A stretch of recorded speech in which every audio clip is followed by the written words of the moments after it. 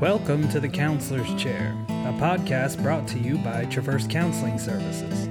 Join us as we explore all things human, mental health, psychology, philosophy, and a few extras. Be sure to check us out on all forms of social media and visit our YouTube channel at The Counselor's Chair.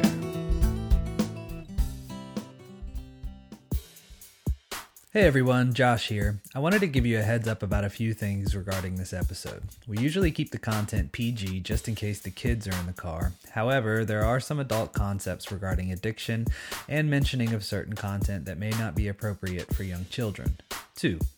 The first 20 minutes of this episode are a little slow because we cover the benefits of social media. I still recommend you give it a listen, but if you want to skip to the more intense material, that begins around minute 21. At that point, Andrew and I discuss the dangers, brain and dopamine responses, and social implications of social media. This was a highly requested episode, so we're super excited to bring it to you. As always, we hope you enjoy the show. Josh and Andrew here.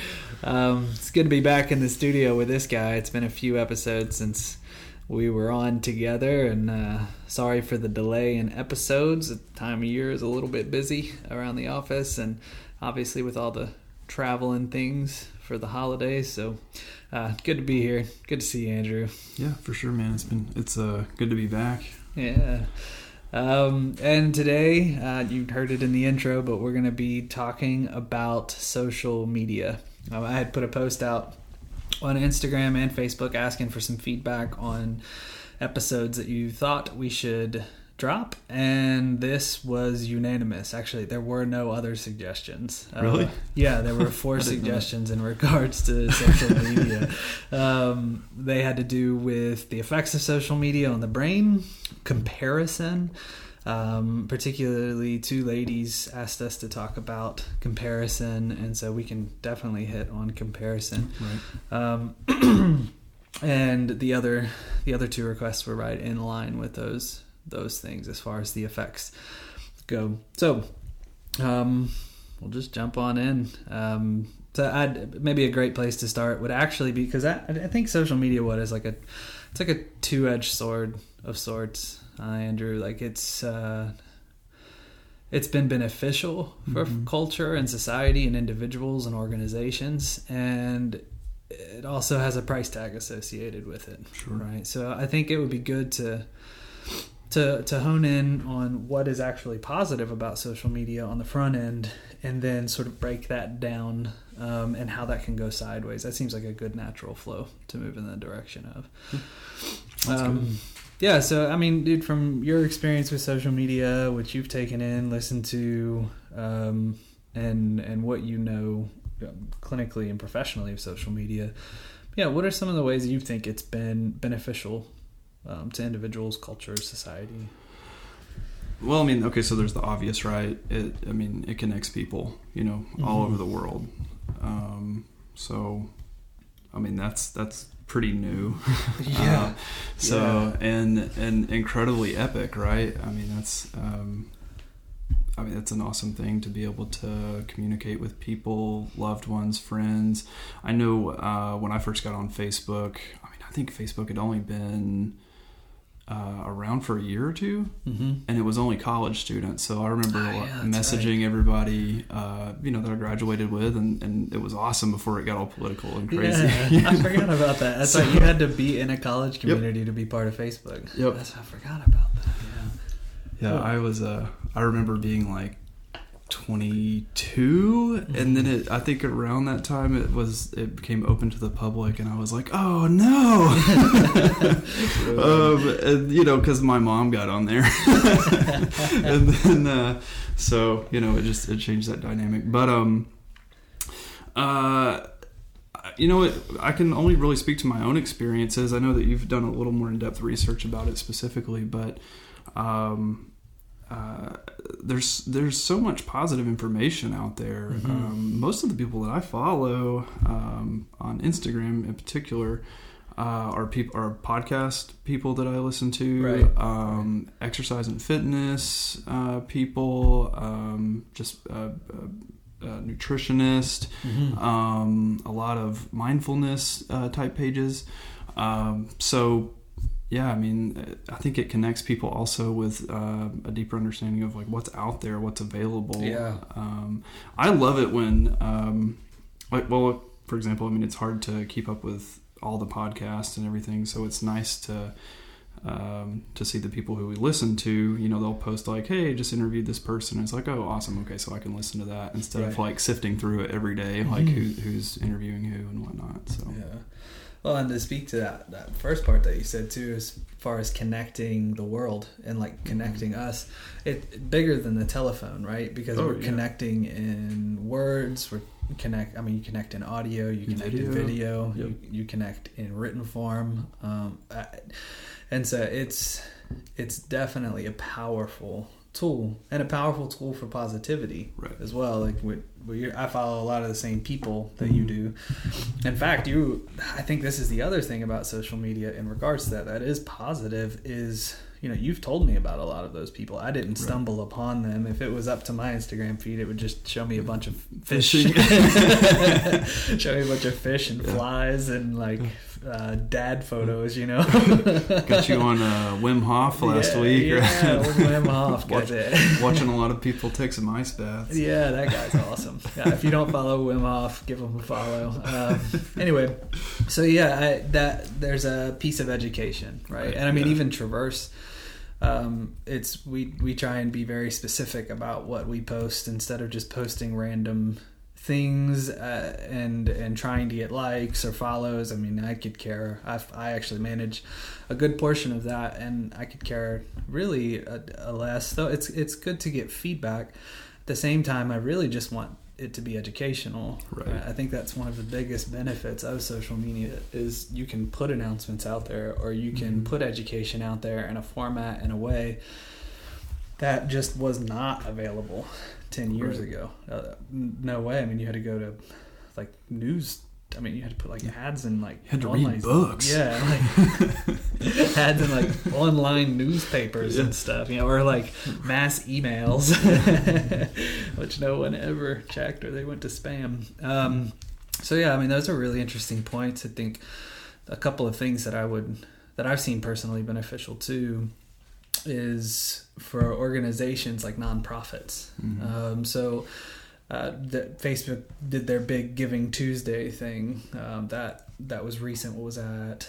Last week? Or no, it was this week. This past Tuesday, they did the Giving Tuesday where they matched $7 million on a first come, first served basis. Oh, right on. So you had a lot of nonprofits put their information out there requesting for funds. They have it on their platform now that you can raise money, and they actually like waive a bunch of fees in order for nonprofits to raise money and have minimal funds taken out of their donations. It's pretty cool. Right on Facebook you can do it. Sweet. So I thought that's really, really cool. Another this goes into comparison, but this is more maybe a healthy comparison. Like I love to tie flies for fly fishing, right? And so there are these groups and online communities that you can connect with where you learn new patterns, or people offer suggestions on the stuff that you post.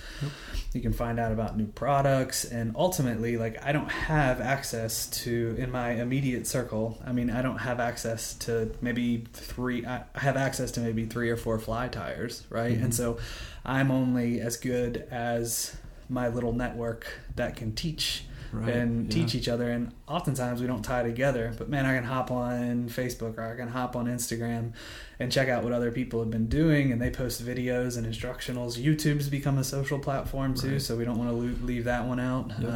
So I can hop on there and like see where I can make improvements on my flies, or learn new tactics and stuff. So I mean, that's really taken like my hobbies to the next level. Sure. Right, for sure. And then even in our own industry, looking for trainings, seeing how people are doing mindfulness talks, or what is it, like guided meditations. Like you can look that stuff up.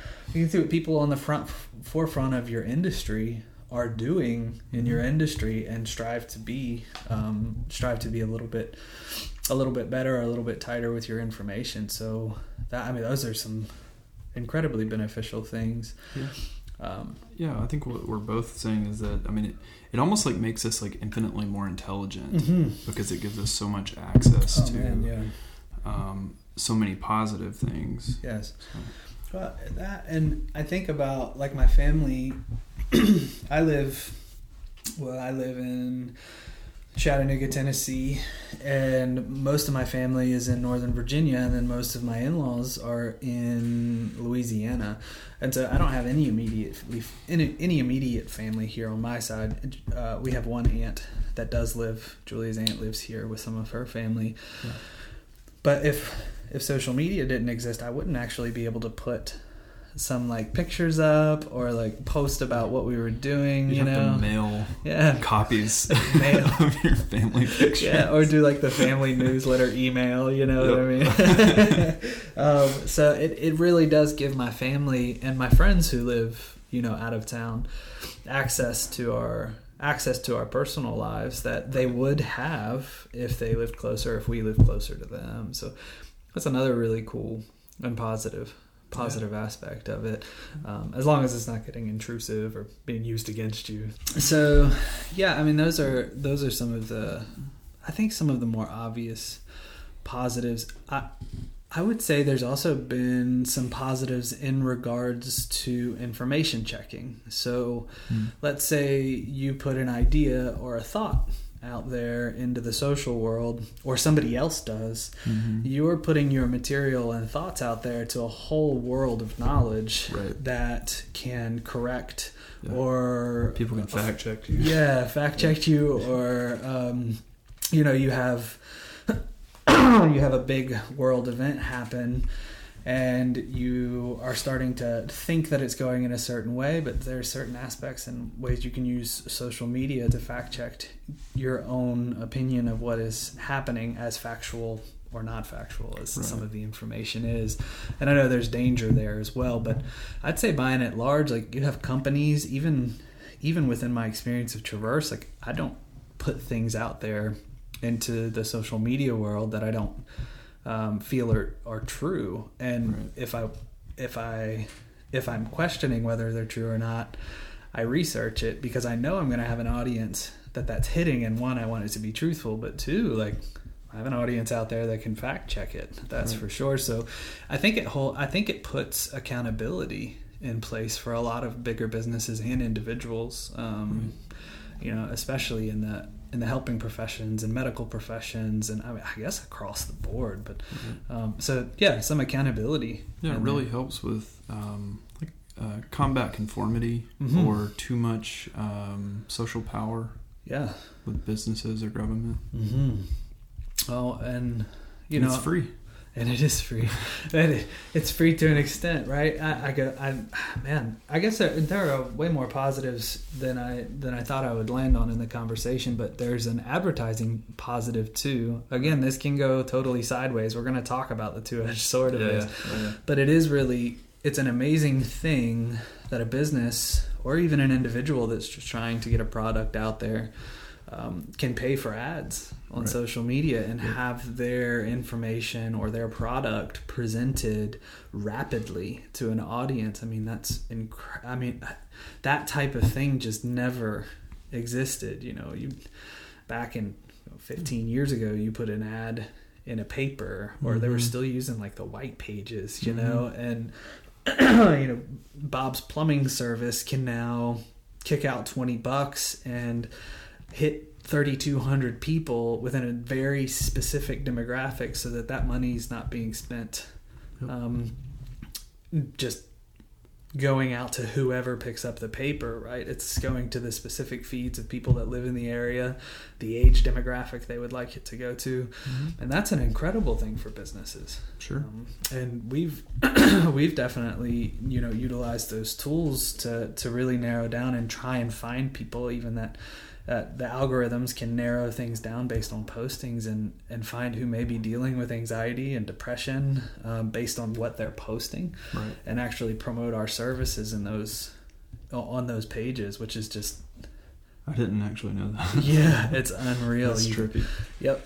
And based on like who you follow, if you follow a bunch of counselors, or you've been in... This is the kind of scary part, but Facebook, Google, Instagram, YouTube, they all network together. Google pulls the algorithms from all of those sources, and also shares your information with those sources. So let's say you Googled counselor in Cleveland, Tennessee, right? Well, Facebook knows that you've Googled that now, and it's going to start promoting Traverse Counseling Services or cycling Traverse Counseling Services. And I don't even really we don't have to pay for that. Facebook does it automatically. Yep. But if you pay for it, it does it even more frequently, which is why, you might Google, I don't know, wicker basket or something like that. And then you get on Facebook or Instagram and you have like 6 ads for wicker baskets, popping up on your feed. Always fun. And now I think Siri is listening in too. And Siri and what is the one for Google? For Android, I can't remember the name of it. Alexa. Yeah, so Alexa and Siri, I think, listen into conversations if you let them, which I let them. I think it just makes life easier, but they listen in on your conversations, and if you say wicker basket in your conversation or like, I want a wicker basket, man, it's pretty wild. Well, I look forward to getting the ads about wicker baskets. Yeah, I know. Appreciate that. Now that you said it 3 times. Yeah. I think your phone just lit up, so get some good deals on wicker baskets. So yeah, any other positives that you can think of in regards to that? I mean, I feel like there's probably quite a few more. Yeah, there's probably quite I agree. There's probably quite a few more, but I don't know. Nothing's really coming to mind specifically. Gotcha. What about yourself? Well, I think, and actually, this is kind of cool too. Instagram just added a feature where they work with some third-party apps to where you can actually sell. And Facebook has been doing this for a while. Oh, that's another one. I'll backtrack on that. But Facebook has been doing this for a while, where you can actually sell your products in like an online Instagram store or an online Facebook store. And so, you could have your business opened up into the social media world, which is just, they can make the payment in Instagram. Like it's all right there. It's a pretty cool thing. That made me think of GoFundMe. Yep. Yeah. Which is kind of a cool thing. Yeah. And that's like a social sharing. Mm-hmm. You have business startups and,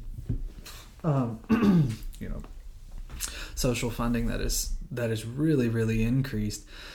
And so I think it's done amazing things for the business world and for the individual, the ease of access to all of those things. Like if you can go on Instagram and it becomes your Amazon, it becomes Walmart, it becomes everything all down into one little venue. I mean, that's an ease of access, and you're not going to a bunch of different places to get your stuff. So I think that's certainly beneficial for the individual.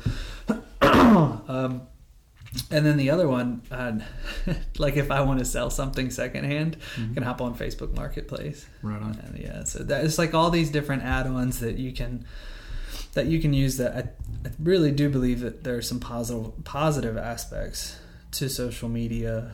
I think it all started with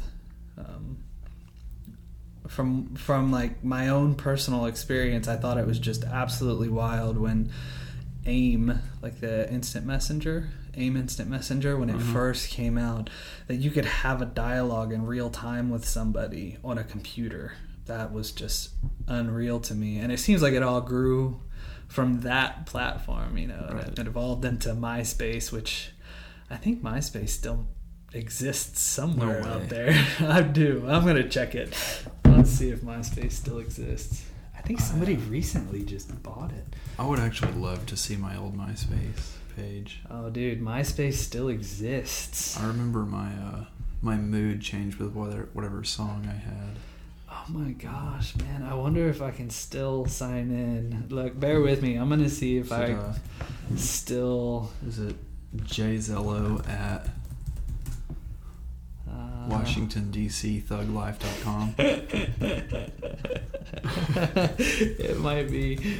I don't know if that's not the right email. Let's see. I'm going to take a second and just see real quick. Sorry, guys. I can't not do this right now. I'm going to pour some tea. I'm not. You going to the restroom? While you're looking. All right, I can't get in there. That's going to take maybe one more. Let's see. While you're doing that, there's one thing I would like to add. Yeah, go for it. That's a positive. It is a community, right? So if people are actually having a difficult day or a hard time, sometimes people will post needing prayer or needing support, that kind of thing. So people, who might live in more rural areas or don't have access to community or the ability to get out, it's probably nice to get some feedback and some support via social media.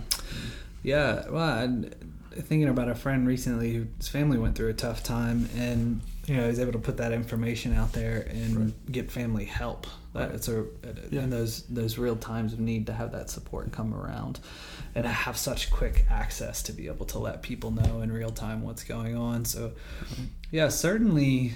It's certainly a double-edged sword, and all of the things that we're talking about, I think, have another edge to them in which they can become unhealthy. Sure. And we spent about 20 minutes here talking about the positives, and that's not really what everyone asked for, but I thought it would be really important to talk about those things specifically before we start getting into the unhealthy ranges of it, because social media isn't just going to go away.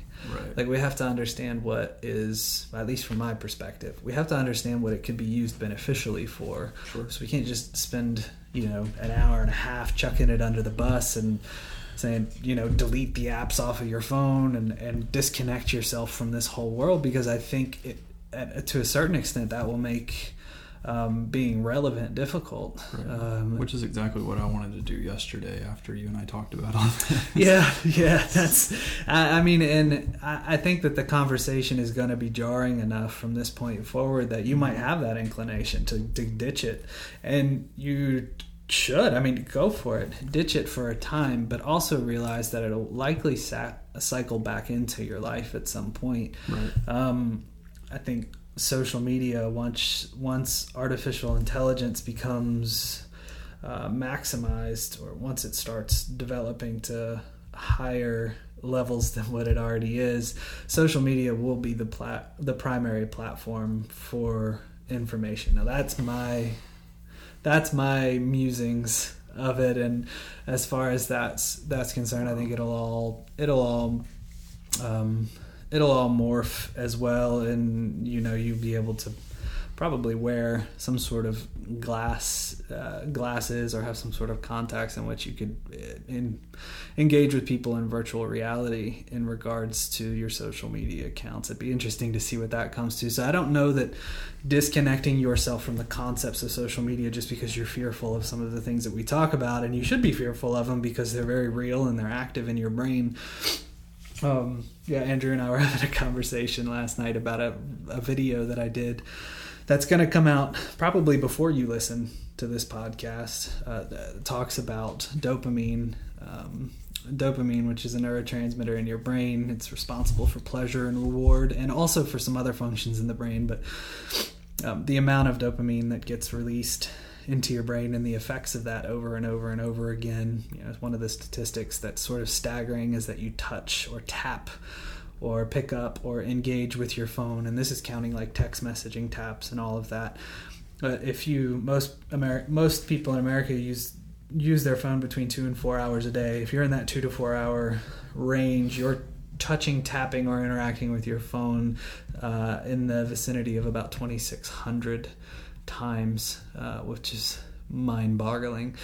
It's almost disturbing. Yeah, and if with, let's say, with each 100 or 200 taps, you have a dopamine release in your brain that is noticeable. That's kind of impressive. I mean, you've taken 26 hits of dopamine in 2 to 4 hours, which it's not going to be like hitting cocaine every time, right? But if it's a small increment and it's 26 of them, that compounds into something that could mirror. I mean, if you were to have a dopamine release at the same as those 26 things all at one time, those 26 hits all at one time, it probably would be something close to what a cocaine hit is. So kind of wild to think about, like each day, if microdosing cocaine. Yeah, right. So like each day you have a hit of cocaine through your phone. If I was to sit down with someone and they're like, yeah, I just use cocaine once a day. And I use it every day, once a day. And I say, well, what's the trajectory for that 3 years from now? And they're like, I'll still just be using it once a day. It's like, no, man, that's not how it works. That's not how our brain works. So in regards to social media and dopamine, we desire more and more and more. I've never met anybody who's been on social media for a certain amount of time, let's say over a year, and they say to me, yeah, I desire less of this stuff proactively. Like, you know what I mean? I desire less now, thank you. Yeah. Well, and that's hopefully what we can do, is kind of bring our brains back, reel them in a little bit. But yeah, let's jump into some of that stuff. So we talked about the positives and how it can be beneficial, but let's get into some nitty gritty. So Andrew, like what do you think, for you personally, but also for the people in your lives, like what do you think social media is primarily used for? Ranting. Not for me. I've never done a social media rant, but when I get on, I think the reason that I get off the fastest is when I just see rant after rant. Yeah. Obviously, that's usually on Facebook. But I think it's just an impulse. I don't know that anybody. Well, I mean that's too generic, but I think we're to the point now that most people don't think about what they use social media for. It's such a fixture in our life. It's almost just like an automatic response. I know that if I have 5 minutes in between clients, I could probably do something productive, but I know that I'm not going to. And it's an impulse. It's not like a decision. It's going to be now. But I think in some ways it gives people a voice. People say things on social media that they don't say out loud in their communities, which I think can sometimes turn negative. It's just kind of where my mind's going. Well, it's interesting that you bring it up in that fashion as far as impulse, right? Where I asked this question specifically because I agree with you. I don't think anybody knows what they use social media for, and I'll say it broadly. I don't think anybody wakes up in the morning, and I'll even confirm that on a larger scale.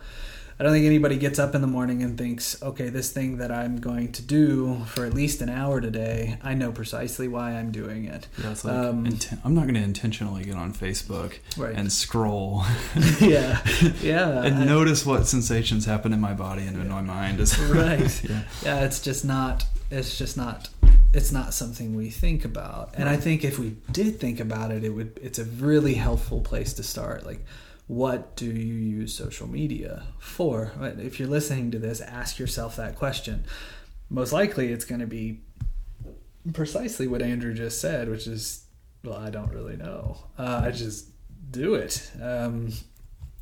If something's going to be occupying that much time in your day, it's going to be it's going to be utilizing that much neurotransmitter in your brain. Then we should certainly be thinking about what in the world we're getting on that thing for. And we just don't. It's not something that's on the forefront.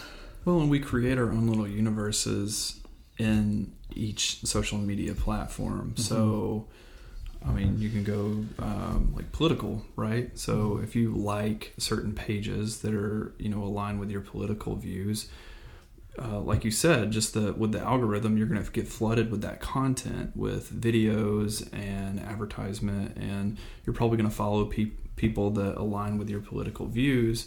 And so it's just like I want to say eye candy, but I know that's the wrong. Well, eye candy, you could translate that to clickbait, I guess is what I'm trying to say. Well, and ultimately it's affirming. Right. Yes. Right? Yeah. Right. It's like I'm not alone in my views. Right. And something sort of scary to think about is Andrew used the word algorithm. An algorithm is a sequence of ones and zeros. What is on your phone and what you see on a screen in regards to social media, they're pixels. And so when you start to break that down, the idea that we're being affirmed by that medium is a little bit scary, because it's not actually real. Right. It's real in the sense that it may have happened. Somebody may have had that thought and put it into word and sent it, but the actual interaction is not. The actual interaction is electronic, and so it's a little jarring when you think about it that way too. I'll often talk with people that have had long-term pornography addictions, and sometimes that thought is just jarring enough where it's like, oh man, like this is literally just, it's lights on a screen.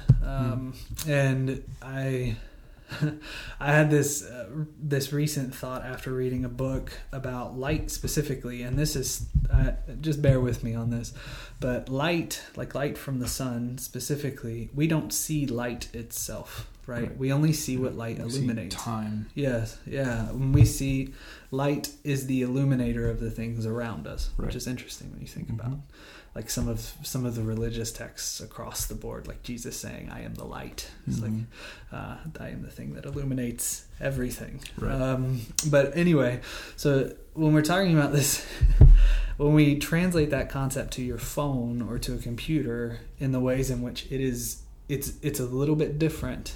It is you're seeing light from the screen, and it's illuminating certain things towards you. And it's, if we want to get sort of in a philosophical or psychological space in it, we really have to mind or pay attention to what is being illuminated to us, because the light from the sun will illuminate whatever's in our environment. The light from your phone will illuminate whatever the algorithm tells it to illuminate, which is a little bit different, I would say.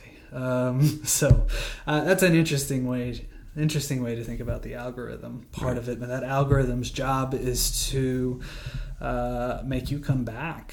Oh yeah. Right. To make you come back to whatever this source is, and the best way to do that is through affirmation. So yeah, I think this idea of social media being attractive because it's affirming. The algorithm affirms. Like if I click on something like, I don't know, let's say Trump and party were at the lighting of the Christmas tree ceremony, and I click on that. Well, based on anything else I've clicked on, that algorithm tends to generate some sort of Trump report that would bend in whatever my political views are. So if I hate Trump, likely I'm going to get some, this is how terrible Trump is, rolling through my news feed. If I love Trump, it's going to know that based on even just where I scrolled and stopped. Even if I didn't click on something. If I scrolled and stopped over an article that was like, job employment is up right now, right? Like if it's going to put those two things together and it's going to give me a bunch of positive Trump stuff, it's just wild to think about, man. It just hurts me. Yes, it does. So when you put it in that perspective, that affirmation is coming from an algorithm. I would challenge everybody, that specific type of algorithm, that specific type of affirmation. I don't know how real that actually is. Right. Yeah. Anyway, I got off on a little tangent there. I wonder, I mean, what, like the social implications of that, Andrew, where an algorithm is providing affirmation for someone versus an actual person or physical touch or gathering together in a physical community. Like when an algorithm is nursing you versus your community, your actual like real life, real time community is nurturing you. Like what are the effects of that? Like what do you think? I think it almost becomes like a form of coping. It's like how substances handicap a symptom versus actually doing productive and healthy things for your life, which takes more work, more intentionality. That you have to get comfortable with the process, but the process is what you look back on and you thank yourself, for making the sacrifices and making the effort, right? Versus it's almost like an addiction in the sense that it's quick validation. Right. It's you can get your little microdose of dopamine and feel better, and so maybe it might be debilitating to one's motivation to actually reach out to community, because you kind of get your fix, right, instead of actually hanging out with people, spending going outside of your home, being active, meeting new people, because that's awkward. It's not. I think it's natural, but it's not the easiest thing to do. I think we have insecurities that social media might cater to keep us in our homes or in our little bubble, yes, with our faces kind of stuck in the screens, right? Yeah, and what's really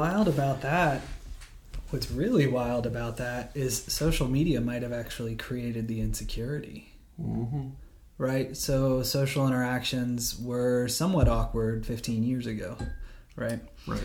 But now social interactions look different. They feel different. Right. And I don't even know the ways in which social media has actually created the insecurity that it actually pacifies. Sure. Right? So when you think about that quick fix, it like generated the problem that you need the quick fix for. And every time you go back to it, it just generates more insecurity and creates more of a problem precisely in what you put your finger on. Well, I think, but in that process. Because it helps you avoid. Right. It helps you avoid awkwardness or judgment or whatever your insecurity is, because you've created, like we've talked about, you've created your own little political, religious, whatever your thing is, platform, right?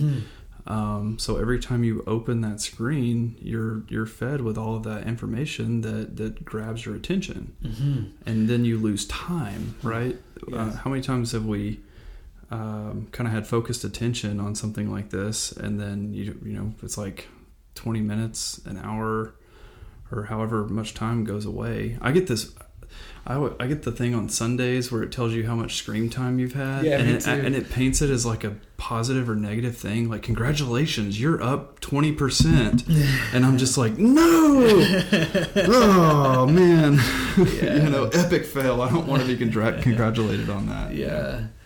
And you hit on another really important thing there, Andrew, which is it sort of robs you of a process. Yes. Right, it robs you of a process of having to navigate views and problems within yourself that you actually have to address, and that process is actually really important for facing the difficulties of life. Yeah. Right, social media becomes a checkout versus actually engaging with the life that is immediately in front of you and the boredom that is immediately in front of you. Yes. Right.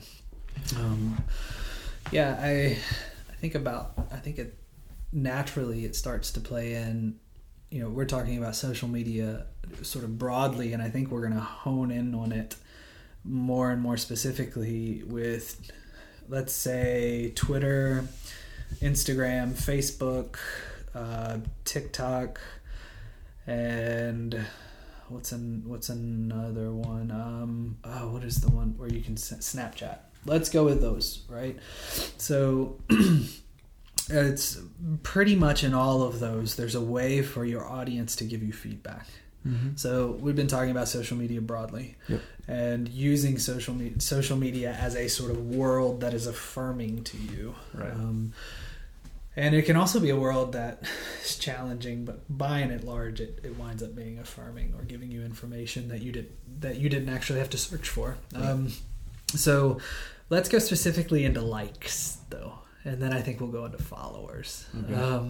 So what do you think the role of a like is for yourself, for people in general? Like, what does a like do when somebody thumbs up on Facebook or loves your photo in Instagram or retweets or likes your tweet in Twitter? I'm pretty sure that's still a thing. You know, what do you think the role of that is? Personally, this is a difficult question for me because I don't care. Nice. But I mean, I would assume for people, when I say I don't care, I never post anything. Mm-hmm. I think I might do maybe an annual post. Oh, that's interesting. So you don't really post anything to social media. Not really. So the time you spend on social media is watching other people's lives. Yeah. Oh man, you just messed me up. Thank you for that. Right. No, it's a fascinating thing because I don't really post a lot either. And so when you said that, I was like, oh God, like I do the same. I really am similar. I post maybe twice a month. Sure. But anyway, yeah, go ahead. I'm sorry. So I assume for someone who is like a daily poster, right? So like I said, I follow a lot of like fitness, and I mean generally the fitness and the nutrition people that I follow, that's their business. So it's free marketing for them to do a daily post at least. Right.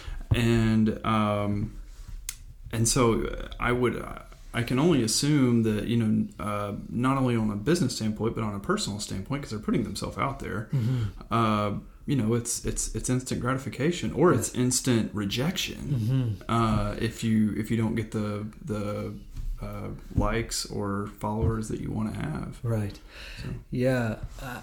The way you put it there, especially towards the end, I think becomes the most relevant part of the conversation for us, is that those, at least from my perspective and what I see, is it becomes a measuring stick for what is valuable and what isn't. Right. And rather than having your own internal interpretation that this thing is valuable, whether anybody likes it or not, that can actually be swayed. And what is valuable now becomes society's input on what you think might potentially be valuable. Sure. So it can very subconsciously, I put a post out there, let's say on my fly tying group, of I did this, like, and I don't mind to be personal with this, but I did this recently. Like, I finished a box of flies and posted it to the group. Mm-hmm. I was just like, hey, I did this thing and made some little joke with it too, and I think it got like, I don't know, 90 likes in 24 hours or something like that, which is pretty high for that group. Yeah, sure. It's pretty cool. Considering most of the fly fishermen in the world are above 50. Yeah, I know, right? So I that, and there were a bunch of comments on it, and I posted something else in that too, and there was a lot of dialogue around it. I didn't expect it to be, but I could feel in myself this sort of thing rise of like, okay, I thought that was cool, so it really, like, it must be to get that kind of traction. Sure, right? yeah. And so it's not just like affirming to the little world that you want to create. It becomes value specific. It's not just an affirmation of you or an affirmation of information or things that you like. Sure. It helps you determine whether you want it to or not. Likes help you determine whether something's valuable. So you can also look at it this way. If you pull up, let's say you come across a podcaster's page, right? Mm-hmm. You're on, you do podcasts, or a health fitness guy or a health fitness lady, and they have, 1,000 posts, and they have like 200 followers, and they follow like 10,000 people. Right. And you open their first post, and there's like 10 to 12 likes. Right. When you go to a different fitness person's page, and they have, 20K followers, and they're following like 100 people, right? Yeah. And right, all their photos have like between 1,000 to 3,000 likes. Right. In your mind, and you may do your best to temper this in the moment, but I would argue that it's not I don't think you can contend with it adequately. It's like, there is going to be value associated with the higher likes, more followers, for sure. and the more tracked account, like an account that has more traction than this other account that doesn't have as much traction. Right. So you're immediately valuing something or someone, a product or a person, based on what you're seeing in their likes as well. So it's not just this value determinator for your own content, but when you're looking at the content of something else, I think it also causes you this sort of internal value building platform, which is kind of scary too, especially if it's all an algorithm that's feeding it to you. So you're essentially on the back half, the algorithm giving you the fitness coach, right? So it's not giving you the likes or anything like that. But anyway, yeah, that's sort of my thoughts on that too. Is it helps determine value, which I don't think is a great thing. If something's valuable to you, let it be valuable to you, whether other people like it or not. Do you think it kind of it can generate like a narcissism over time? Mm-hmm. Well, I would like for those types of pages where they're getting that much feedback, like they kind of start to drink their own Kool-Aid, like you know what I mean? Yeah, man. I would say definitely. I mean, if on that end, if you're getting a ton of positive feedback and a ton of likes, I think the natural inclination is for you to think that you're doing something right. Whether you're actually doing something right or not needs to be determined by other factors than social media likes. And so if you start drinking your own Kool-Aid, I mean, I could totally see the potential for narcissism. I could also see it in the opposite direction, where maybe somebody is doing something right. Somebody's doing something very they're just good. Not getting the following. Yeah, they're not getting the traction. They're not getting the following, and so they may think, "Oh man, what I'm doing is not, valuable or worth it." What about people who maybe tamper with their own ethics to get more likes? So what they're posting, certain, like we'll say like body image type stuff. So like what they're like, one post might not get a lot of likes, but then if they go more risque or more provocative or whatever, like might get more likes. Yeah. Well, I guess it's scary at that point, right? Where you bend your own ethics to a place that seems like it's more valuable to society than if your ethics stood alone on their own within yourself. And I'm not saying that your social environment shouldn't give you that feedback. You need the feedback of your social environment. The problem is when it's 10,000 people you don't really know. Right? And so they don't know you. They don't know your ethic. They don't care about you. Right. Yeah. This looks good, or you look good in this photo, so I like it. And that may further what you're talking about, that inclination to bend your ethics and do more posts like that, even though that was already on the line of what was ethically responsible for you or not. That's that dopamine stuff too, right? So we want more likes. The like gives us the dopamine. I talk about this in this little blurb that I did. We're releasing a thing called Think About It, guys. It's like a video series that I hope to put out every couple of weeks that accents an important part of living. And the research that I did showed that the Facebook and Instagram algorithms specifically, that they utilize a system in which they withhold your likes to keep you in a sort of limbo stage. And that's like casinos figured this out a long time ago, where you pull a slot and you watch numbers roll, and there's that build up, and there's going to be a result because you pulled the lever. Right? You don't know what the result is. There may be nothing. You may win nothing, or you may win something, but they're gonna let it build for you to have time for your brain's dopamine receptors to actually engage. And then you get the outcome, and it's either disappointment or it's reward. Now, social media is actually doing the same exact thing. And that every time you pick up your phone and you open the app, there's a chance that you could have a notification, or now notifications are on the actual app on your phone, on your home screens. And so you can just pick up your phone and turn it. Like I picked up my phone just now and I have an Instagram notification and a text notification, right? They took the step out in which you actually have to press on the app. Wow. Now all you have to do on an iPhone is tilt the screen up towards you. You don't have to press a button. Right. You don't have to do anything. You just tilt the screen up to you. And that right there, they removed part of the process and made it predictable. So you're in complete control of picking up and turning your phone, but you're not in control of what the phone is going to show you. Right. And so it's just like a slot machine. Just like a slot machine. You're almost guaranteed there'll be something on it, but you don't know what it's going to be. And so that is literally the system. That is literally the process that causes dopamine to move more rapidly in your brain between synapses and create that feeling of good.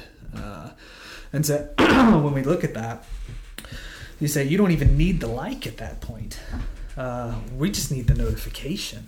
But the notifications are coming to us in a way that actually prime our brains to produce dopamine if somebody likes something. So the like or the comment is the reward that causes the dopamine to start moving in the brain. So you can think about it this way, that the delay or the time between you picking up your phone and setting it down and the time between picking up again, if let's say it's you pick up your phone every 10 minutes, your brain learns that pattern. Right.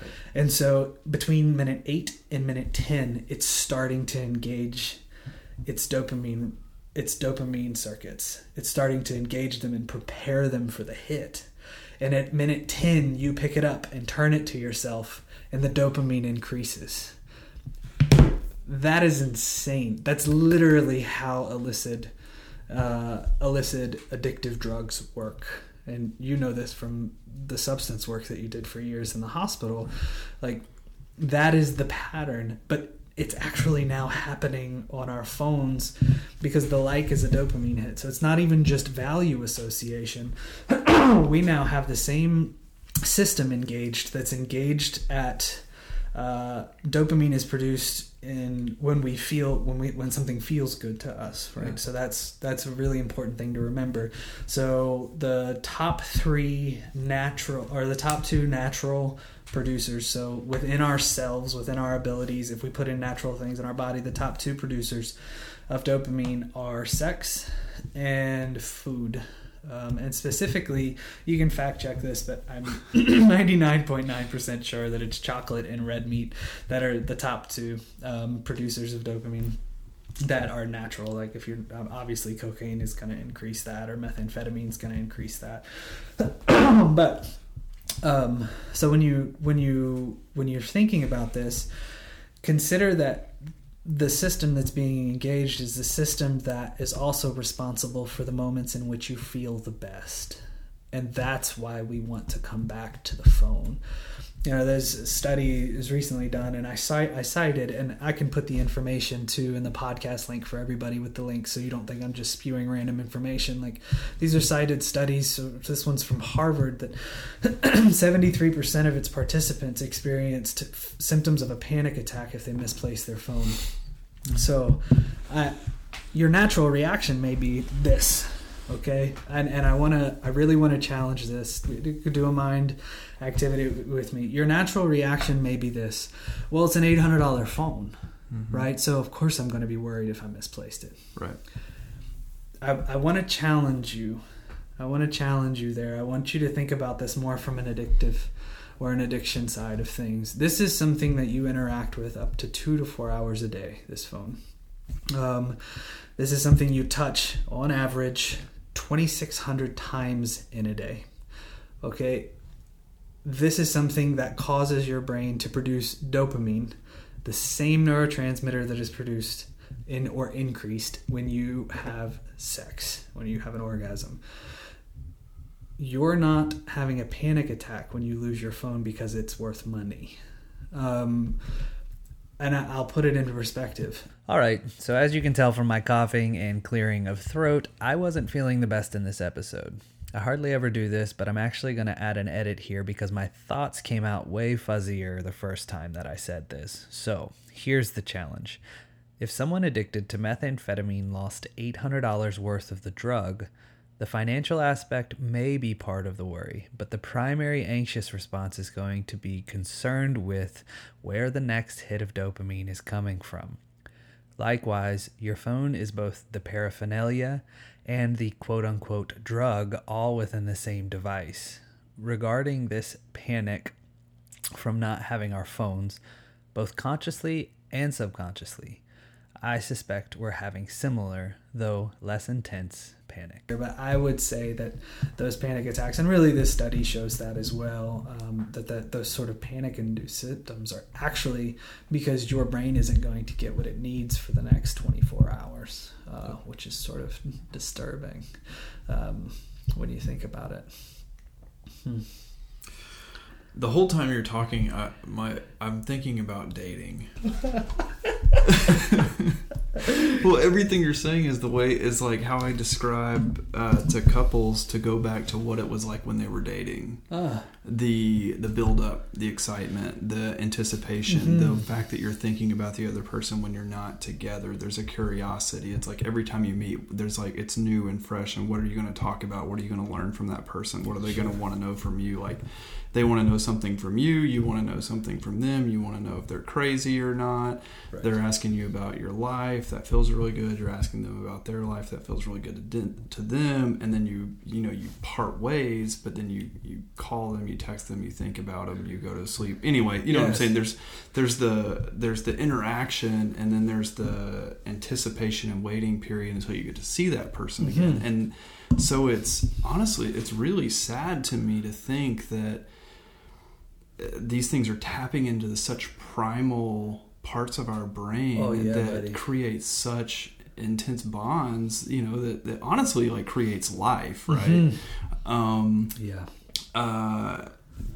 Because I mean, again, everything that you were saying, it's just like, oh my gosh, this is what I talk to people about, going back to the roots of a relationship, right? The very beginning of a relationship, when you're genuinely curious and non-judgmental of a person, and having all that anticipation and the build-up of what happens next and where it's going to go, and that's I don't know. Like I said, it's just really sad to me. Yeah, and it's sad, and what backs that up, Andrew, is that dopamine is also released with successful social interactions, which unfortunately social media is actually playing off of. And that's the need that it meets, is that need that you just talked about, right? That social interaction and that sort of build up when you meet somebody, or the build up before you walk in a room and you're about to see a friend, or you're like headed to a church to see people, or to a bar to see people, or that sort of anticipation that often gets confused with anxiety. It's actually the same circuits gearing you up for what is hopefully going to be a successful social interaction, and your brain has healthy amounts of dopamine released when it's supposed to be released. I think what's hard and what sucks about addiction is that you wind up seeking more and more of this feeling, right? So some people might say, well, what's so bad about the dopamine hits throughout the day off of my phone, right? The problematic aspect of that is when you're engaging at that level with not real social interactions, but you're engaging the circuitry and parts of your brain that send dopamine because they think they're having successful social interactions. Right.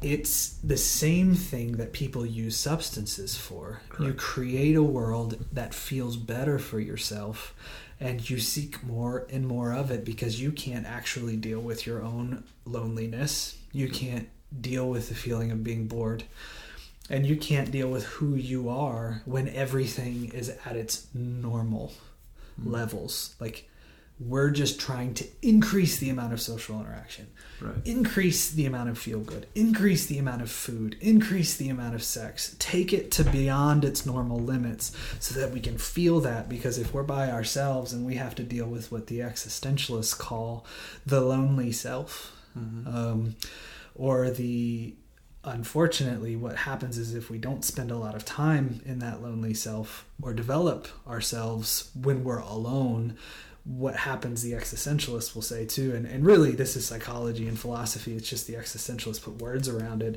They call it the empty self. So you have the lonely self, which can be a healthy place of development.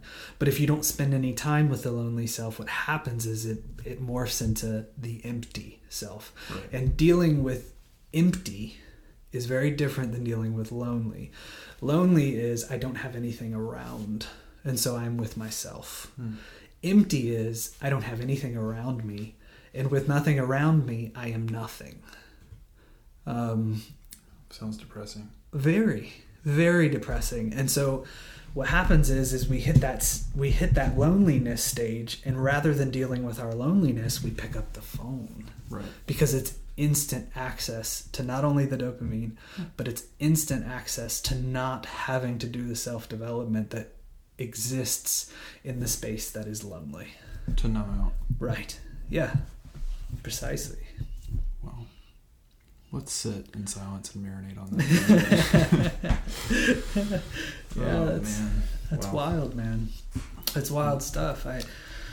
And when you think about that, it also makes sense why the dangers of comparison really start to become a factor with social media. Yes. What are some of the things, Andrew, that you hear either from clients, from friends, from family, or even just stereotypes of social media comparison? Like, what are some of the things that you hear about when you think that? So I would say probably about once a week, someone will say to me, they'll be talking about not being happy or feeling depressed or feeling down, and then they'll bring up social media, and they'll say, I see all these other families, and they'll tell me, like, they'll say, I know it's not true, I know it's not real, I know that everybody is not always happy and looks like that, yes. but they continue to look at it. Yes. They're basically, it's like people know that it's almost like pornography in the sense that it's not real life. Right. I saw a funny meme one time where it was like the typical fall family photo, but on each person it said how much their outfit costs that they're only going to wear for that photo. And then also it was like the dad is actually disgruntled and the mom's on the verge of a panic attack, and the kids are in 30 seconds from now this kid's about to freak out. Yeah. And but that's real, but nobody takes pictures of that, right? Yeah, right. Nobody posts it. Yeah. Well, okay, yeah. From being from having my own family, the first 15 pictures were showing right, and then there was that one where everybody like happened to look at the camera at the right time. Right. It's like they won the unicorn picture. My sister is a professional photographer. She does a lot of portraits for families and stuff. Mm-hmm. And I wonder how many like outtake photos she has of like utter chaos in between. 2/3 of them. I should text her. Oh, that's funny. But to me, it's almost like it's like growing up poor but not knowing it. Like if everybody's poor in your community and you grow up a certain way, you don't know until you see somebody drive past in a Maserati eating a $25 Disney World turkey leg and just like chucks it out the window, and then all of a sudden, you're just like, oh wow, okay, that's what happiness looks like. My life must be really heinous because I'm eating a can of tuna fish. Right. And so, it's depressing when you start to compare yourself and start to think, well, everybody else is happy and I'm the only one that's sad. Mm-hmm. And to add to that, I mean, everything that we've been talking about, you go back to your social media account for that comfort, and the only legitimate comfort you're going to get is from actual human interaction and community and support, and people to be like, to lift you up and to support you and to celebrate with you and suffer with you and grieve with you. Yes. And you just can't get that total. I mean, you can, like, I have a client. She is she's pretty chronically ill, and she's part of a support group of other people who have her disease, and like that's awesome. But I just feel like the majority of people, I mean, like for her that works. They can't, that these people are not going to be able to get out and actually go to like a therapy group or anything. Yeah, man. That's where it's beneficial. Yes, that's where it's totally beneficial. Got to throw in that caveat again. Yeah.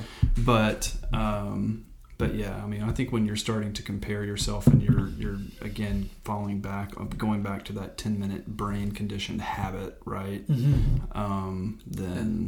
Then it's just going to continue to cause you to feel depressed and empty and alone. Well, and in that comparison sense, you're seeing like these pictures that I post of my family. We want to look nice and presentable for the picture. One, we put it on our mantle and look at it and smile, but we also remember the 3 hours that went into that.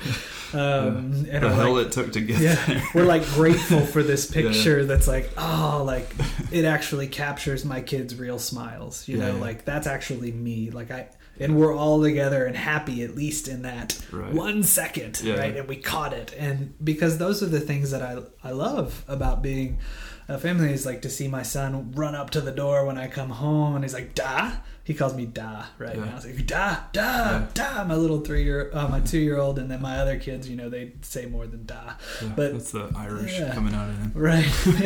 Da. I like to capture that smile and to share it is a beautiful thing. But what I don't think any of us think about is that will, without context, which when you're in a relationship with somebody in real life, you understand the context. Like you and I are really close friends. I show you this picture of my kid smiling, but you also know that in the last 3 weeks, 2 of them have had the flu and one of them has had croup, right? And so like you see this picture and I know that one of them screamed for the entirety of a vacation. Right. So like you know the flip side because we're in a friendship that's actually real. Right. Whereas if somebody saw that went to high school with me and hasn't seen me in 10 years and they see that picture and they think, God, Josh is doing so good. And what am I doing with my life? What am I doing with my life? And it's like... that's that comparison piece that's really hard because for one person it creates insecurity and then I get likes on it and what does that do for me, right? Like so that, I'm doing really good. Yeah, I'm doing really good, right? So it perpetuates this comparison thing, of course, until I might see somebody else who looks like they have it better. Now, I've also heard from the opposite end of the spectrum where you have people that are very successful in life and have achieved happiness through really appropriate venues, and they're like cautious about what they put online because they don't want people to think that they haven't had to work for it. They don't like that, and I think that that's also a problem in regards to comparison. And in all circumstances, all three, like if we were to look at all three of those circumstances, none of them are actually authentic versions of self. Right. They are glimpses. Right. And so you have no context when you're talking about comparison, and that's the danger. Yeah. I think there's even more danger in some of the accounts that I've randomly come across where you can actually, and I don't want to like judge here, but there are certain things that like you can tell that this business or this person has posted this thing just to get attention on this one thing. So like shock value, right? Or clickbait. Yep. And when you look at that, it's the opposite of authentic. Right. It's intended to cause a reaction from you so that you react to their page, so that Google maps their SEOs and says, oh yeah, they had 10,000 comments on their Instagram account, so we're going to bump them up 3 places when people search for, tacos in Chattanooga. Right. So it's like that's the antithesis of authentic, in my opinion. And so if you're comparing to those accounts,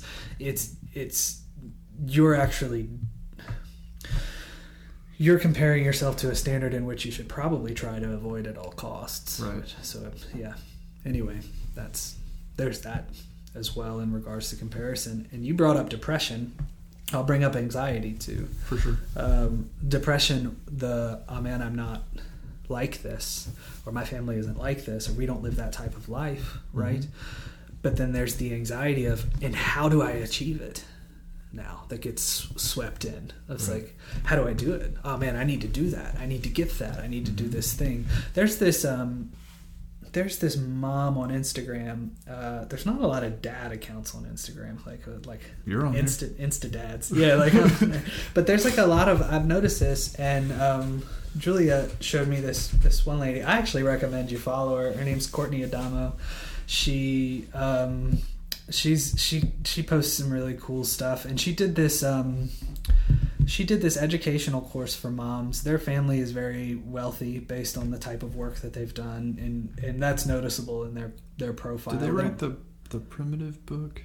They didn't. That's who turned me onto that book, though. Okay. Yeah. Courtney's page, she promoted Simple Parenting, or Simplicity Parenting. Yeah. Look, that book's revolutionary in regards to some of the stuff we're talking about, because it asks for a purge for your kids. Yeah, for your kids and the impact on your children.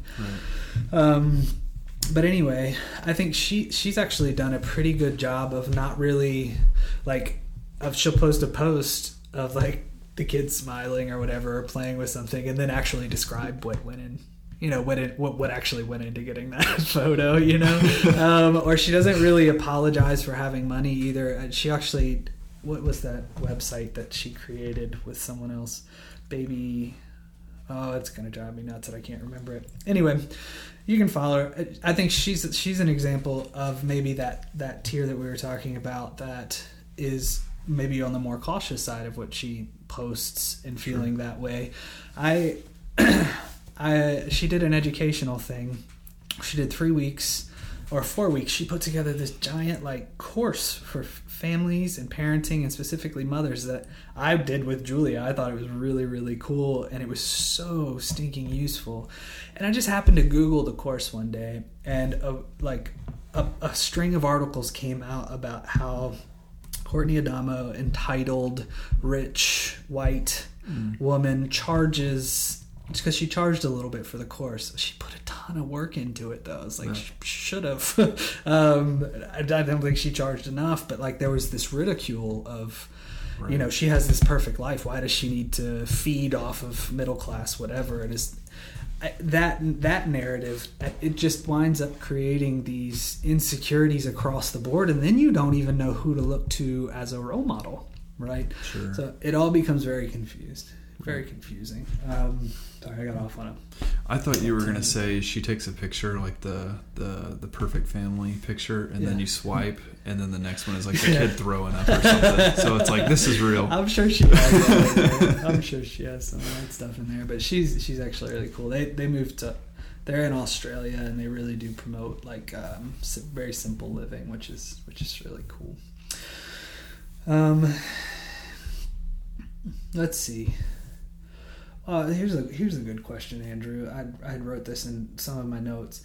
So, how do you feel like social media impacts our ability to interact with each other when we're actually in person? Do you remember this, when you would talk to somebody on a messenger or Facebook, or you text them a bunch, or for now it's now people use Tinder and dating apps, and you go rapid texting back and forth or emailing, and then you sit down to meet with the person, and what happens? What are your thoughts on social media's impacts on our ability to actually connect in person, real time with somebody? Right.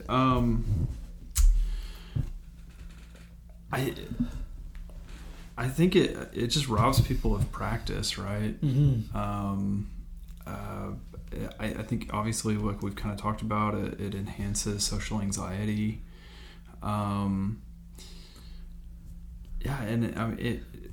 So one of the main things is, so even when people are together, people are always on their phone. Mm-hmm. So I'll even do couples counseling, and somebody will, check email or text during the session, and I'll have to say hey, yeah, is this is this like a glimpse of what goes on at home? Like you guys really aren't facing each other. You're on your phone and you're looking at the bookshelf and that kind of thing. So I wonder what it would be like if you put your phone down and you guys actually faced each other and talked. Like, just have a conversation. Like continue like what we were already talking about. Just turn the phone off and actually engage each other. And it's difficult for people to do now.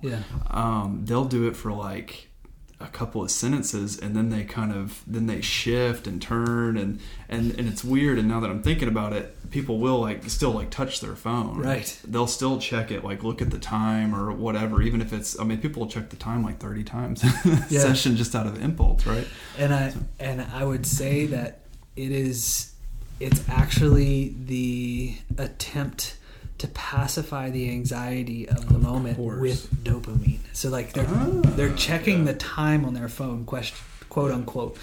But what it's doing is it's actually hitting that dopamine. It's hitting that dopamine receptor feed in your brain, and you're attempting to get a hit of something that will help you relax with the discomfort of the moment. Right. So it's not even avoidance. Right. It's medicating. Wow. Yeah.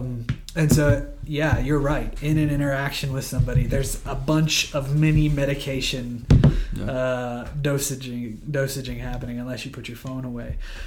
And I agree as far as, you know, what happens is when you're behind a screen and you're interacting with pixels, it's very different than having to look at a person and be vulnerable, right? And be honest. Yes, right. This is what I talked about in I think that relationship podcast, where humans are like we walk upright with our soft tissue facing forward and nothing in front of us to stop someone from doing serious damage to our body if they're if we're facing them. Right. Whereas like an animal, they walk on all fours and most of their vital organs are actually protected by the ground. Right.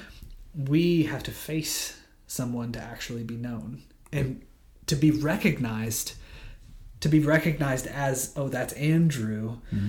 I know you, I'd know you at a distance because we've been friends with each other. But if I just met you, I would need to see that it was your face to know it was you. Right. So to even be known physically, someone has to make eye contact with the front of your body, instantly creating a sense of vulnerability in you. So that at its very core level isn't happening on text. You're not having to manage the anxiety of knowing whether the person is a threat or not. And I think that's what it all comes down to, is on social media and in texting, you can't get an accurate perception as to if someone is a threat or is a safe person to be around. Right. And so you get in a social interaction with them and you've had this safe interaction through social media and a phone.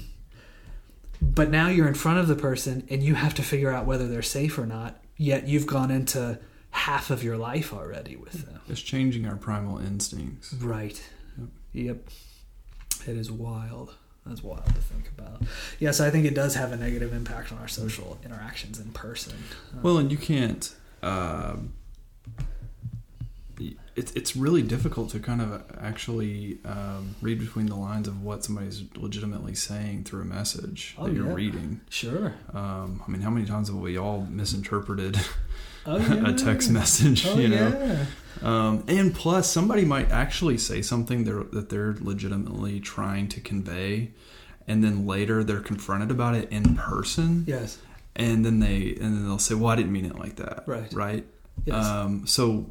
You know, somebody might actually have kind of a cry for help or actually try to say something to a partner, and then but again, in person, they're not doing it. You know, they'll be like, "Oh, well, that's not what I meant. You read into that wrong." Yeah, man. Yeah, it's a lot of miscommunication can wind up happening that way, and then misevaluation. Like you've misevaluated the person, or they've misevaluated you, and you sit down in front of them, and it's Oh, totally. Yeah. It's crazy to me how many couples and families text in the same house. Yes. My clinical response to that is don't do that. Don't do it. Stop. Be in the same room. Put the phones down. Yeah. Talk. Sure. and especially times like, maybe I'm kind of getting into other territory, but I mean, just throwing it out, just especially like if you're eating dinner together, sharing a meal, not checking email and yes, that kind of thing. Well, I think we're naturally starting to get in that situation. We're starting to naturally move into, okay, so what do we do about it? Right. Like, there's one thing I want to hit on before we move into that's what we do about it. And I would be remiss if I didn't do this. The impacts of social media on those who have been diagnosed with serious mental illnesses. And so I'm thinking specifically bipolar disorder and borderline personality disorder, and maybe histrionic as well. Maybe general anxiety disorder for sure. The anxiety disorders. I'm going to walk through those 4, or actually I'm going to walk through 3 of those 4 really quick. So with generalized anxiety disorder, if you've been diagnosed with this or you have it, I don't need to explain it. And if you haven't been diagnosed with it, you can look it up. But I think social media, especially the algorithms in social media, are detrimental to GAD. Detrimental. Because what happens is you click on a link that is catastrophic, and the algorithm starts feeding you catastrophic news and polarized news. And chances that your kid is going to die in a car accident, or this is how you should buckle the seatbelt, or it starts giving you these suggested articles and putting people on your page and pictures on your page, and these sex trafficking, right? Yeah, people. Everybody's going to come and kidnap your kid, right? And I think that's pretty detrimental to the anxiety and OC, like the GAD and obsessive compulsive disorder. So, I would recommend that. We'll talk about what to do about it. You can apply the what to do's in any situation, but I don't want to leave these things out because I think it's really important, especially with our platform. Like, it's really important to address those specific things. So with the anxiety side of things, you really have to be careful. If your algorithm is producing a ton of worrisome things, you might want to restart your account altogether, or you might need to just take a substantial break from social media altogether, or only go to one place for a source of news. NPR doesn't really do that polarized everybody's going to die or everybody's going to live thing. They're pretty good for that. Podcasts are actually good for that too. A lot of because they're not sponsored by, well, some of them are sponsored, but they're sponsored by like things that don't really dictate their content very much generally. Well, it's usually like a subscription and they get a kickback or whatever. Right. So in regards to borderline personality disorder, I caution in regards to social media and my clients who utilize social media. What happens is with the intense mood swings, what you might find, particularly if you're feeling very lonely, is that you'll download Tinder, or you'll download one of the apps that gives you immediate sexual or relational validation, and you wind up getting into sexting conversations, or you wind up, unfortunately, it's not good coping in regards to borderline personality disorder, because you wind up getting into territory where people will take advantage of you, and as they take advantage of you, you experience the validation that you want in regards to that, and that's a really unhealthy pattern. So if you know your own diagnosis and you know what you struggle with there, you really have to be careful with certain types of social media in regards to that. Same with manic episodes in regards to bipolar disorder. If you know you're hitting a manic episode, or you feel hypomanic, or you feel like you're going into that direction, delete Amazon off your phone, delete Instagram, have some sort of protocol for yourself in regards to social media, because you might wind up saying things that are very manic online that you would regret 2 weeks later. You might wind up purchasing things.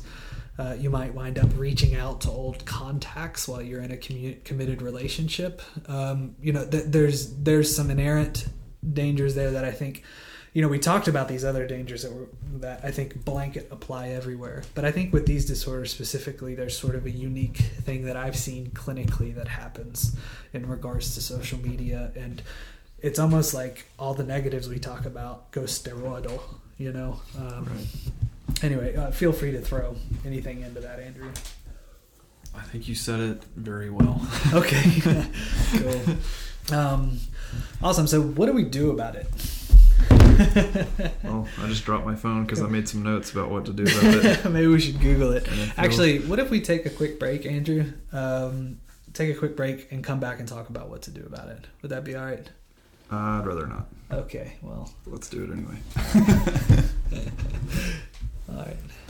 All right, while we're taking a break, I just wanted to take a second to let you know about Traverse Counseling Services. Andrew and I are both counselors at Traverse. I own Traverse Counseling Services. We have an amazing staff, an amazing lineup of services at our offices, both in Chattanooga, Cleveland, Tennessee, and also Benton, Tennessee. So if you have any questions about our services, feel free to give our offices a call, or you can check us out online. We have a great social media presence. We have a great website where you can find out a ton of information about our services. We also have a blog up where you can check out some information that we put out on a pretty regular basis. So just wanted to let you know what we have out there, and we'll get back to it. All right. Takes us right into what do we do about it. I mean, it makes such subconscious creeps into our everyday lives, and dare I say, makes us feel important sometimes too. That kind of goes to some of what we talked about. But I don't know. You took some notes here, Andrew. I have some mental notes too.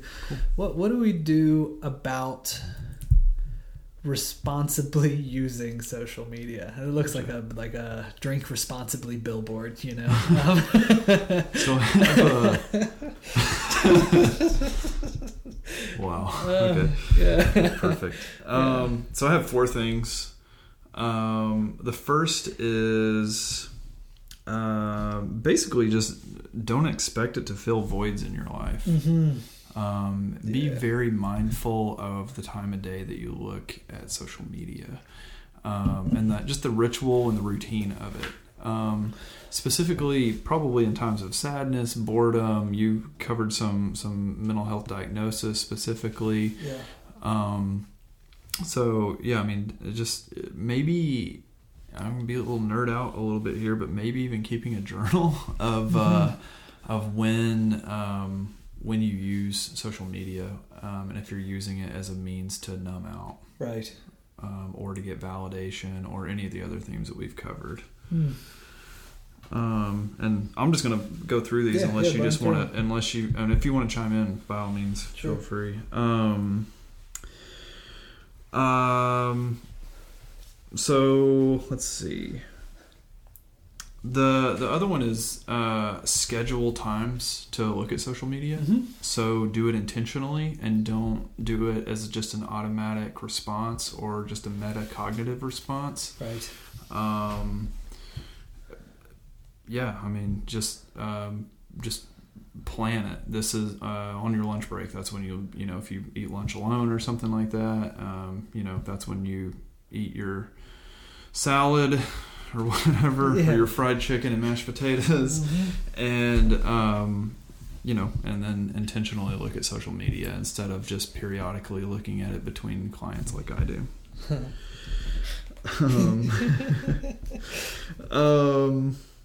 Okay. So last thing is don't get on social media first thing in the morning, or don't let it be the last thing you do at night.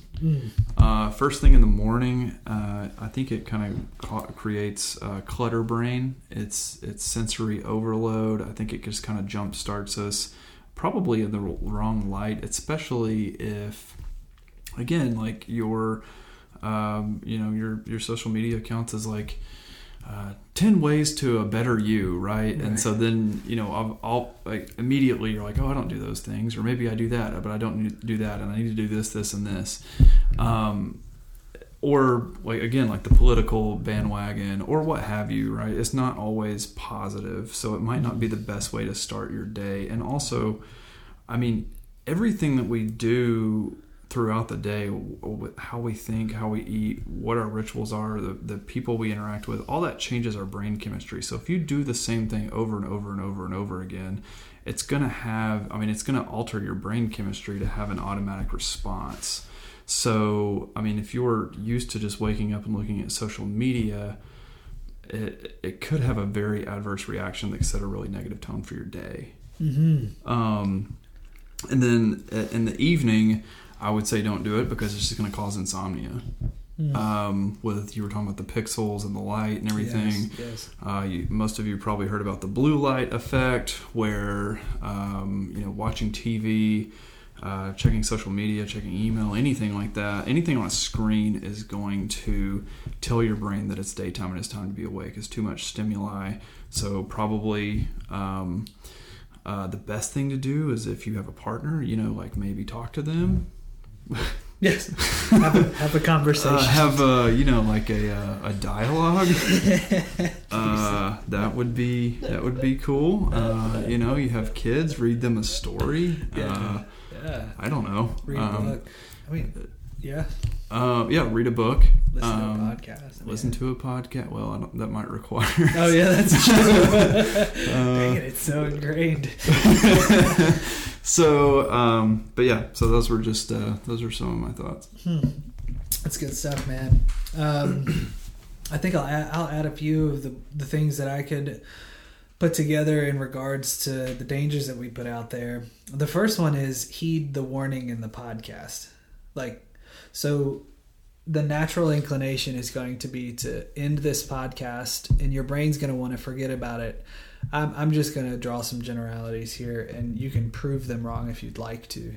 But in about an hour, this is going to be the last thing you're thinking about, because when you're addicted to something, your brain and your body tries to push the dangers of that substance out of consciousness, out of conscious awareness. And so in an hour from now, you're not going to be thinking about this, when in reality, it probably should be the thing that we're all thinking about an hour from now. And I hope that I'm thinking about an hour from now after I spoke about all of it. Right. Hear the warning and let it be legitimate. I think that's the first thing I offer you. Let it be jarring. Let it be sort of shocking. Do some research on it.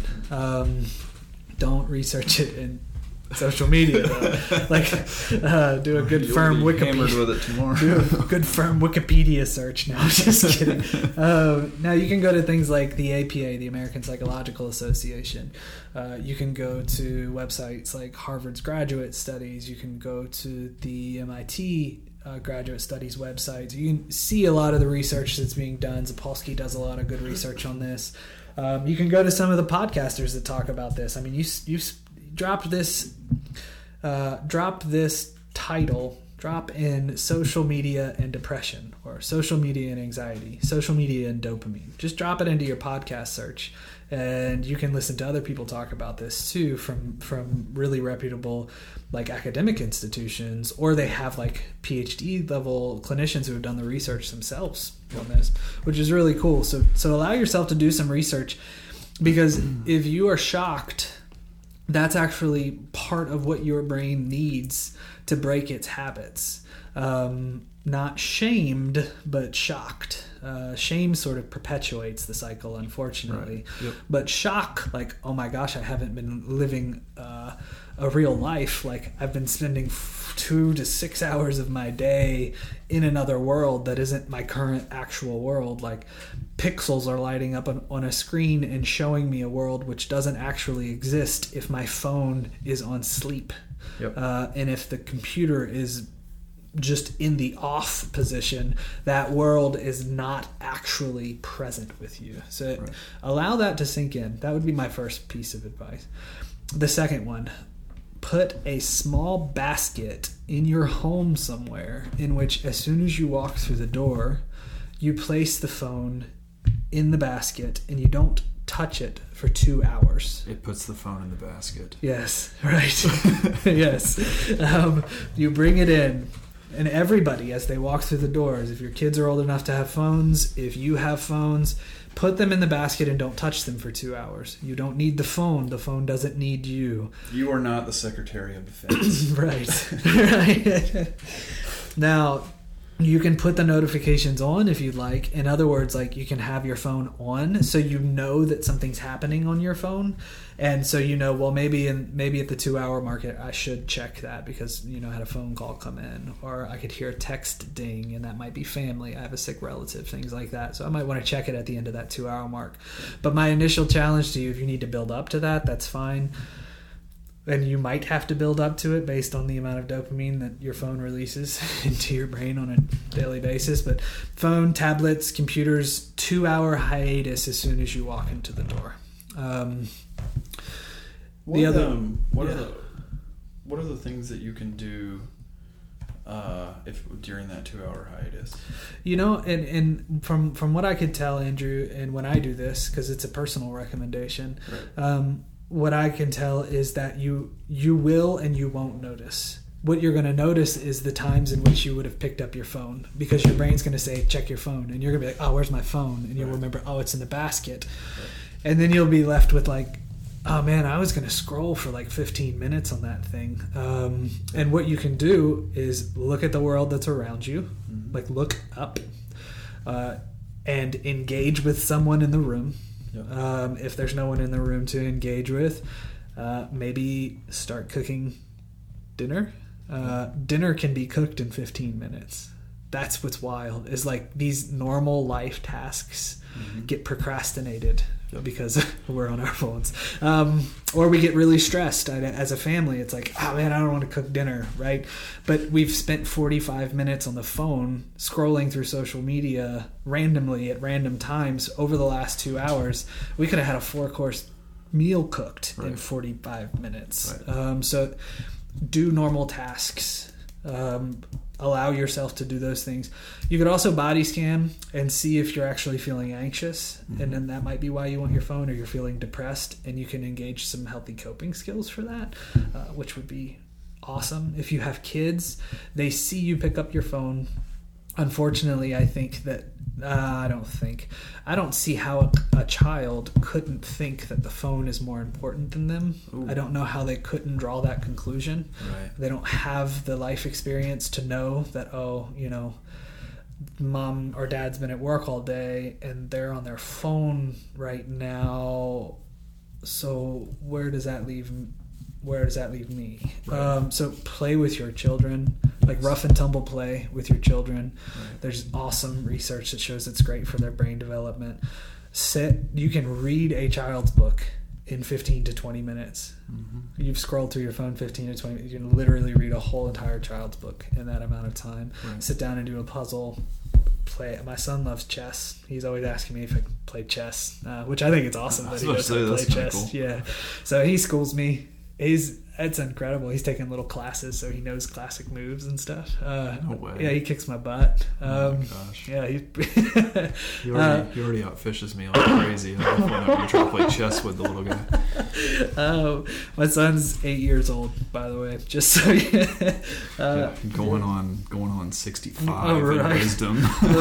We went fishing today in a little pond, a neighbor's pond behind the house, and he caught 15, 20 fish. It was fun. It was really fun. Anyway, but that's another great example. Like, you know, when you're unfortunately, okay, so this is one thing we didn't talk about. With that high release of dopamine in your body, there's actually a hard crash. We didn't talk about that. Yeah. So if you're feeling anxiety and depression, it could be because you've been stimulated so much throughout your day that you're actually crashing in the afternoon. And you're withdrawing. Right. And so you may not feel motivated. Like, we have this pond in our neighbor's yard. My son loves to fish. I might not feel in that moment because I've used social media all day. I get to that moment in my day and I feel anxious and depressed, or I just feel exhausted and I don't want to take him out. The less you use social media, I think the more energy you're going to have. For sure. Honestly. And so you could do something positive and productive with your energy. So yeah, that's the benefit of putting the thing in the basket. Put it somewhere and leave it there. Don't charge it within arm's reach. So when you're going to bed and you put your phone on to charge, like charge it across the room, particularly if you use it as an alarm. If you don't use it as an alarm, charge it in a laundry room, charge it in the living room, charge it in the kitchen, charge it somewhere else. Don't have it within arm's reach of you. That's a good recommendation. I talked about this in that Think About It series. You can also change your home screen to only be utilities, the home screen on your phone. So that's one way to do it. My wife is kind of brilliant with this too. She actually doesn't download the apps. So if she wants to get on social media, she actually has to log in through Safari or Google Chrome on her phone. So it makes an extra step. It makes it a little more difficult. And you might be less likely to do that if you have to type in your email and your password every time to access it. So that's kind of cool. Good way of thinking about it. So those are some practical things in regards to phone usage. Responsible social media usage. I like Andrew's suggestion about the amount of time. Unfollow things and unsubscribe from things and unsubscribe from people in groups that are promoting anxiety, depression, and comparison in your life. Right. Unsubscribe from them. You can do that. So that's one thing you can do. When you post responsibly.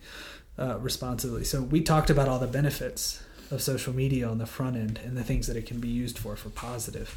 Education, right, is a really big one. I try to make my posts personally either something that causes someone to think in a way that's going to benefit their life, or think about things that are not benefiting their life, or updates on my life in general for people who don't live in close proximity to me but are really interested in what I'm doing and what my family's doing. So those are the two types of posts that I make. I try and stay off the argument side of things. One, because I get pulled into them pretty easily, because I like to think and formulate words and thoughts and sentences, and so I can get pulled into that stuff really easily and obsess about it.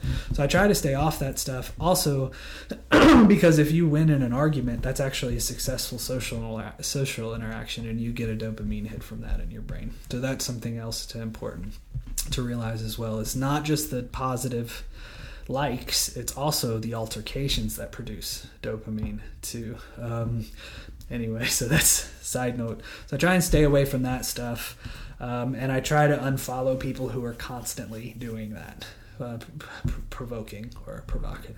I really try and keep my following and followers in a lane in which we're all sort of pursuing healthy life, healthy lifestyle, not a lot of drama, not a lot of clickbait, things like that. I love rap music. I love following rap music anyway. I don't listen to as much of it anymore, so occasionally I have some like hip hop stuff pop up on my feed, just some random thing, or if I talked about wicker baskets. So that's another thing as far as using it responsibly. Be careful who you invite into your social media world, because it seems to be so tied to your actual perception of reality, which is not a good thing, I don't think, but it's sort of here. It's like inviting predators into your life. You have to be really careful of that type of stuff. As far as other things to do,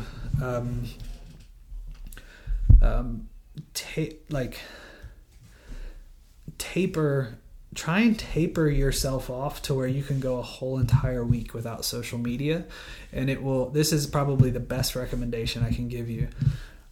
This is what I do with people who are trying to figure out if they have an alcohol problem or not. It's like, go 1 month without alcohol, go 1 month without social media. It will let you know very quickly how dependent or not dependent you are on it, and what type of battle you might face. I would say if you try and go 1 month with it, let me predict some things for you. The first 3 days, you'll feel like it's no big deal. Don't react based on your first 3 days. React on where you're at day 14. Then react again based on where you're at day 25, and then a summation on day 30. Because what I see in addiction, and especially in substance use, when someone's trying to recover, The 3rd month, the 6th month, and the 9-month mark all seem to be very, very difficult. So if you throw that into a microcosm of 1 month, you can break that up into the 3 weeks that I just broke it up into. And you can't react based on any one day. You have to react based on the day that it was most difficult for you, if that makes sense.